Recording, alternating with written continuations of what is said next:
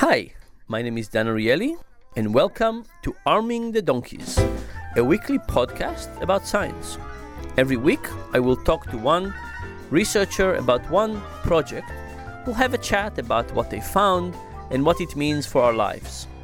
Dan's guest is Ben Hayden, Assistant Professor of Brain and Cognitive Sciences at the University of Rochester. Dan and Ben talk about our aversion to risk and what lab experiments show us about how humans make decisions. This program originally aired in August 2008. Okay, so we're sitting here. It's a beautiful day. We're in a retreat. What kind of retreat is this, Ben? This is a neuroeconomics retreat for Duke University. Neuroeconomics sounds great. What is this? Oh, well, it's a really interesting new field where we basically take all the methods that we've developed over the last 50 years in studying brains to help answer economic questions. Like, for example, why do people tend to be averse to gambling and try to avoid risky situations? What do you mean people are averse to gambling? I mean, Las Vegas is such a booming industry. How can you say people are averse to it? Yeah, it's really interesting and it's really complicated. There are definitely situations where people love to gamble, but most of the time in most types of experiments, in most situations, people are willing to make huge sacrifices in order to avoid even small amounts of risk, and that's a really fascinating question. So people invest in the stock market, they go to gamble. Give me an example that would convince me that people are averse to risk. Oh, even in the stock market, it's a great example. There's a lot of there's something called the risk premium. If you want to invest in a stock that's highly volatile, you get a benefit. You get the price is going to be lower than it otherwise would be. Just because of this risk. And even stock market investors who should be so intelligent are actually a little bit risk averse. Can you give me an intuitive example of risk aversion? Oh, they're everywhere. I mean, you just bring somebody into the lab and you just ask them, or you just ask your friend, you say, I'm going to flip a coin, and if it comes up heads, I'm going to give you $200, and if it comes up tails, you got to give me $100. And by any logical, mathematical reasoning you could come up with, people should take that gamble, but people almost always will just refuse to take it. So heads, I get 200. Tails, I lose 100. This is called the Samuelson's paradox, right. Part of it at least. And most people don't take this gamble. And if they do take this gamble, they would probably not take one that says get 150, lose 100, and so on. So people have a premium that you need to pay them to take risk. People are not neutral about kind of risk they're taking. Okay, so that's sensible. But you work in monkeys. What do monkeys know about risk? Well, it's actually, monkeys are very, very similar, especially for these very basic things, like simple questions like, if you flipped a coin, what would you do? And so monkeys flip coins? Well, we essentially do that, but what we do is the monkey sits in front of a computer screen and he plays a computer game where ultimately what the monkey is doing is he's making a decision between two options, one of which is risky. It's like, do you want to take this gamble? And one of which is safe, where the monkey basically has the option to say, no, I don't really want to take that gamble right now. So what do the monkeys gamble on? Stock market, money? The monkeys gamble on juice. They really love fruit juice. In fact, it's the same juice you could buy in the store for your kids, juicy juice, cherry-flavored juicy juice. Cherry-flavored juicy juice. And they gamble this? How do you gamble on juice? Well, it's very simple. The monkey chooses to gamble, and he does this every few seconds. He chooses whether to gamble or not.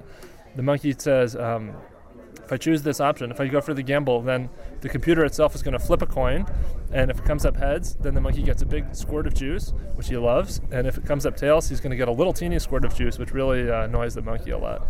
And if he doesn't do it, he just gets a medium-sized squirt of juice, which he feels kind of neutral about.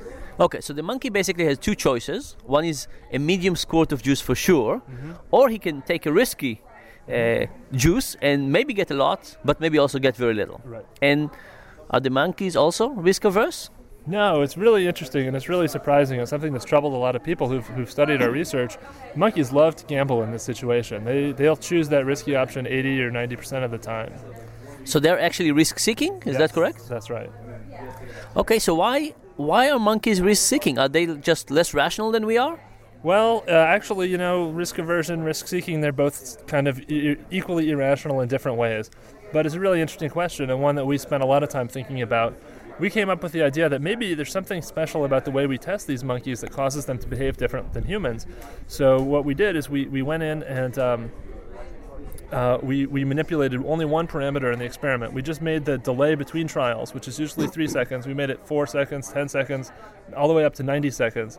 And we thought that if we increased the delay, we'd make the monkey, instead of thinking about it as this is a bunch of trials that are going to happen all in a row right away, he's more likely to just think, what's going to happen on this one trial? He's going to treat it a lot more like a human if you just go and ask him, what do you want right now? One gamble, one coin flip. Okay, so the Samuel's paradox is one where Samuelson went to one of his economist friends and said, would you flip a coin? If it was heads 200, you would get. The other option, you would lose 100. And the friend said, I will not take it, but if you gave me this option to do 100 times in a row, I would do it. Mm-hmm.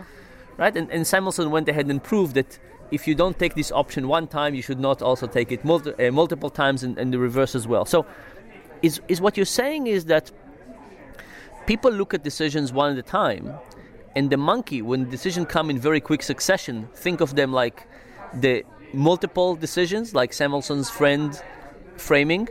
And therefore, if you slow it down, you get the monkeys to think about them one at a time, mm-hmm. and therefore they become like people. That's exactly right. So we manipulated the parameter of how much delay there was between trials as a way of trying to get the monkey to think of this as Samuelson's friend in the one shot.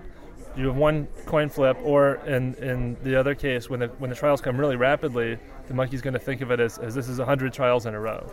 Okay, so now a question is, what happens if you give these decisions to people in very quick succession? Do they behave like monkeys? Yeah, so we did a follow-up experiment in which we actually had humans sit in a booth.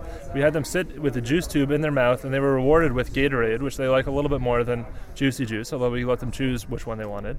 And wouldn't you know it, those humans looked exactly like monkeys. In fact, by a variety of mathematical analyses, it looked like the human's gambling style, instead of looking like it does in all this other 50 years of economics literature, it looked just like these monkeys. So we made these humans act just like monkeys, and what we showed is that it really has nothing to do with the species. Monkeys and humans are just the same. It has everything to do with the way you ask the question. Okay, so this is fantastic, because we always thought about people's risk attitude as some internal mechanism they have, but what you're saying is that the sequence and speed in which options are presented makes a whole lot of difference to what people end up choosing. I guess that would fall under the general category of bracketing, and the importance thing of how you think about decisions is separate, continuous, and so on. So, two questions to finish. What do you think? Who is more rational, monkeys or people? I think that a regular old human who comes into the lab is just as rational as a monkey. The monkey has a big advantage in that he's done this thousands of times. The human has a big advantage in that he has a bigger brain. And I think if you really put them together, you'll say that they come out just about even. Okay. I guess you started by saying the human is just as rational as the monkey. It gives us some idea of where you stand on this.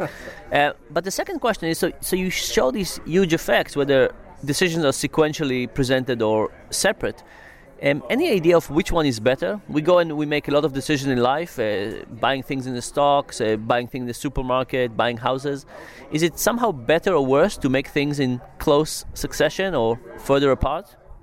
Well, what we found is that with about a 90-second delay between trials, so relatively far apart, the monkeys are much more risk neutral, so they're much more rational than they are in the normal condition.